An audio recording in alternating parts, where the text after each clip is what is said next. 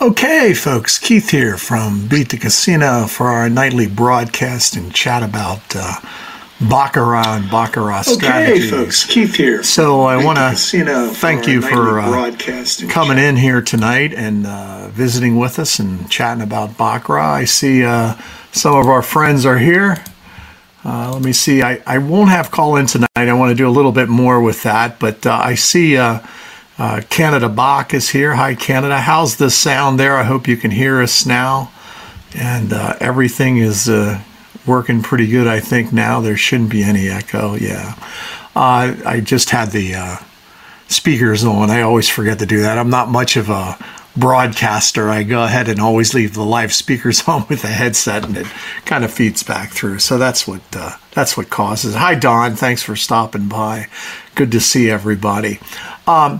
So tonight we were going to talk about XTB and some other stuff, but I wanted to first take a look at some games where strategies such as XTB, some sort of disparity with two strategy and some other things may be relevant first to actually understand what we're looking for. So I got a suggestion from most of you about going ahead and putting up a shoe in the strategic Baccarat interface. And we want to kind of talk through it and talk through the strategy of it.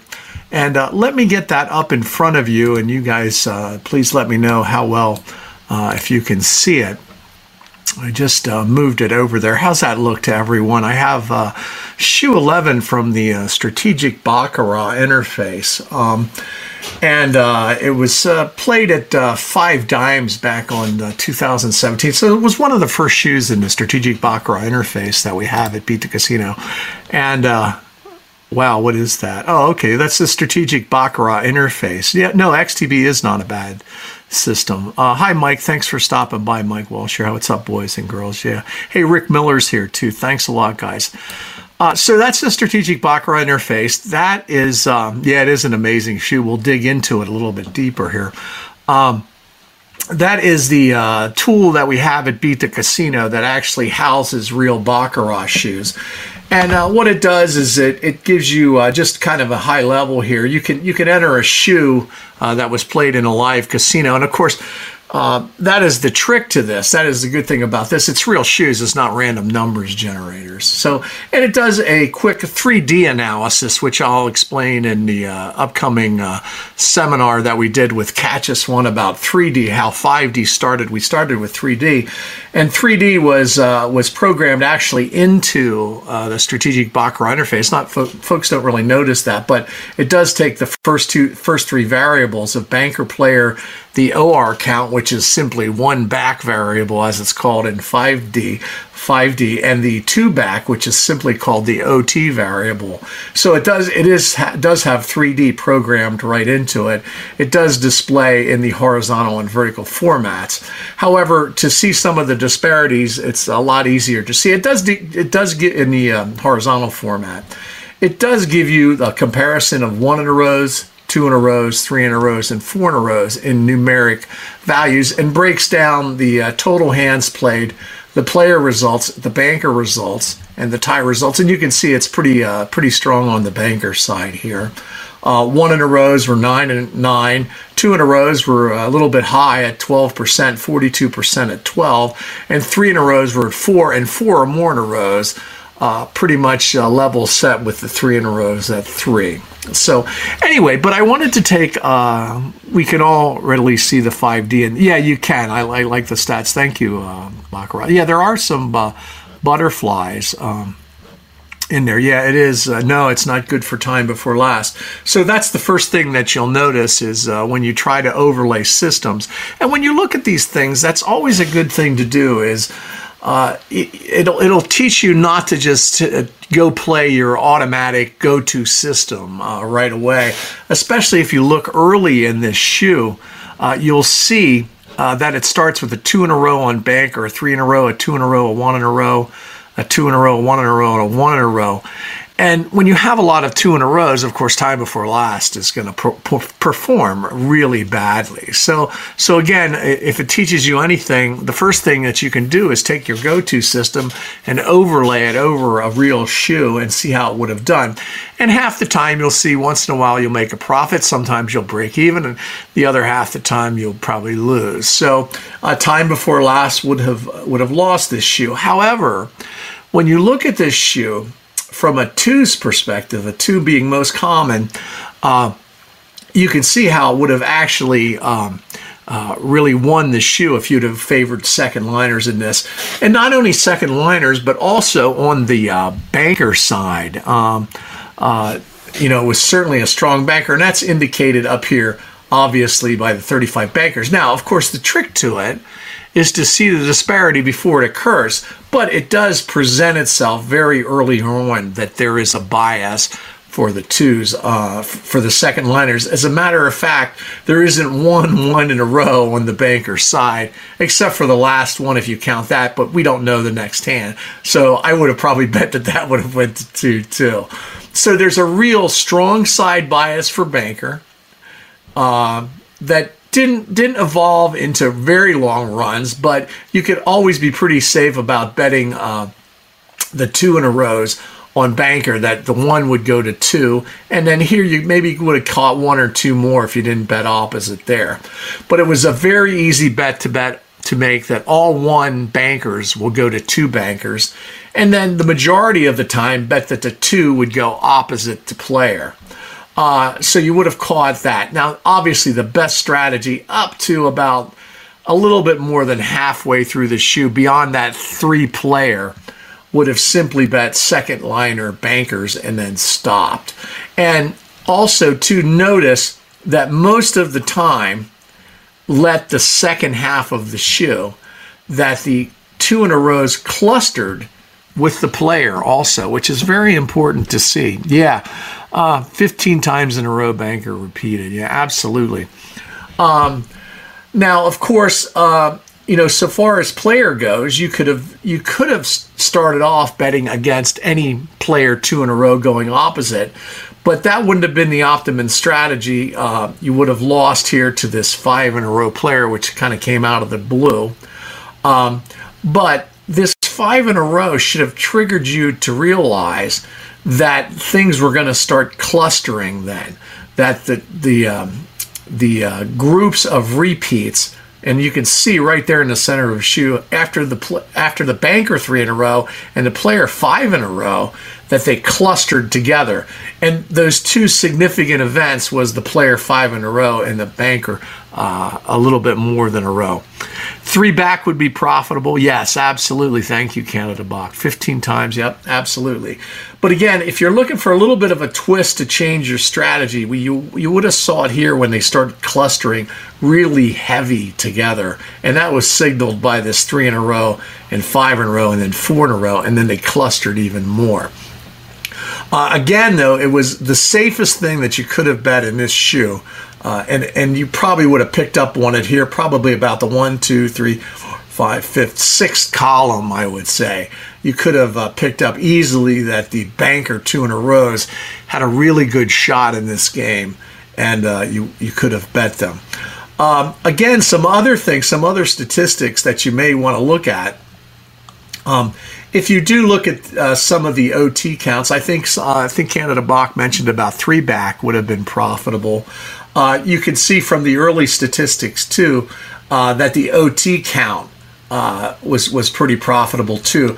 Here, all the way up to a plus 10 going opposite here, which was very interesting. And plus 10 meaning that you get more of the 2 in a rows when that happens, when you get such a high OT count. I think here at the end, at its highest point, it was at 18 right here, at a plus 18 for OT count. So that's pretty incredible. In other words, 2 back went opposite. So that's a plus sign. And of course, that's indicative by all the 2 in a rows.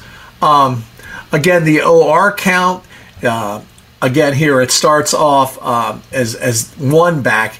Here, it's a repeat, so it goes minus. Here, one back, it goes opposite. So the OR count, as we call it, pretty much came back to level set. And you'll see that a lot of times when you have 1 in a row, 2 in a row, some 3 in a row.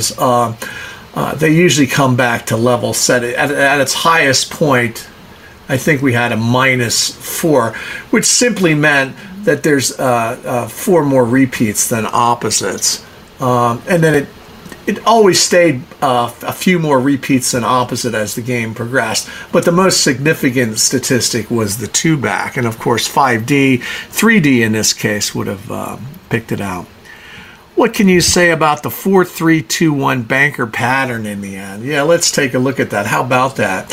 Of course, that's indicative of a descending strong side with the player 1 in a rows interspersed between. A lot of people like to play that pattern. You see that a lot. When it's occurring, it's usually a pretty good bet. It usually is indicative of a strong side, but it's decreasing on that side. Notice the player still stayed weak with only the 1 in a rows, but you had the decreasing strong side on bank by the pattern that Canada Bach put out. If you're on the OT count, you bet the same side. Yeah, absolutely.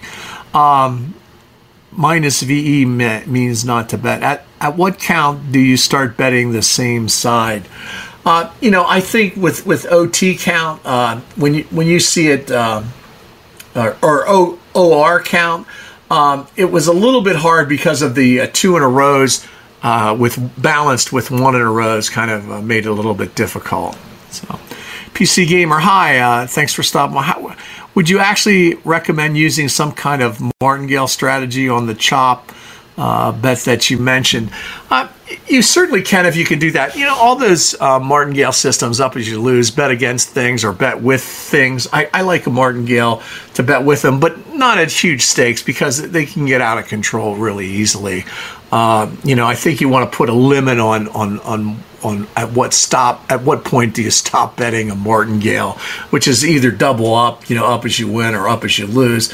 When I do it up as you win. I never use a martingale or a full martingale to bet against something that's occurring because you could lose every one of them betting against it. But if you bet with it, you're only going to lose the last one. So, it's kind of a fun way to play if you're playing for low stakes and want a little bit of excitement. But generally, I don't take a statistic and go, okay, this is at +8 and it should come the other way.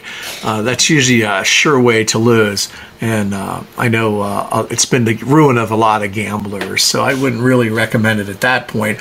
I think it's a much better bet to analyze games from this perspective as seeing what is most common and then seeing if that continues with kind of maybe a flat bet or just a small up as you win. I know some people, I know Canada Bach, you like playing a small negative progression into some things too. So, you have to kind of judge the game you're in and decide, what's your tolerance for risk a lot of times. And, hopefully you make the right decision.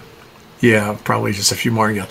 What you want to actually do is try to get your hit rate up by flat betting it. Is if you see games like this where you're actually able to see a bias, and it's obvious in this case with the 2 in a row, you can go ahead and simply flat bet it and win. Yes, I do it based on my bankroll. Sure, I mean, there's a lot of times I'll be playing if I'm having a great day, and I want to try to make a really good win. I'll take a little bit of a chance, more so than what I normally would when I'm first starting out. So, and I think that people who say they don't do that, they're probably not telling you the absolute truth. Is when they get ahead, they tend to get a little bit more liberal with their bets, and that's okay. That's how you turn a small win or kind of an average win of what you're looking for into a bigger win. Of course, you have to do it intelligently. You don't want to just arbitrarily throw it out just to gamble. So, look for biases, look for things that you can bet on, and there are times that you can push it. I mean, one of the best gamblers I've ever played with was a blackjack player, and I don't mean to go over to blackjack right now, but his name was he was a dentist. It was Harvey Garrison, and he taught me a lesson one time years and years ago, probably 30 30, 40 years ago when I first started playing. He says, when it's there, it's there. He goes, when there's a bias and you got it, he goes, you got to be able to react to it and capitalize on it. And I think that's a good thing. Where are the ties on your SBI? Well, if they don't put them in, the person who put this in didn't record ties and just simply ignored them. They come in as green, and they, a lot of the ones don't track ties, so they just put in they just put them in without ties. Of course, we're going ahead and encouraging folks to please put the ties in now. And we'll expand it for dragon and pandas and all that other stuff if people like tracking that too. So anyway, so listen, I think that'll wrap it up tonight. I think this was a good conversation. You can see with the SBI, it's a great tool. It shows you what's the best strategy to play. It gives you something to talk about and learn from, and it also gives you a huge database of real shoes. Can you demonstrate one of your plays in a live Baccarat online casino? Yeah, certainly we're going to do that. I was just talking to a friend of mine about doing that, and we're going to be able to do that. We're going to play with some real money and record it and talk about the bets before we make them with as much time as we can. Of course, if we miss a hand, it doesn't really matter.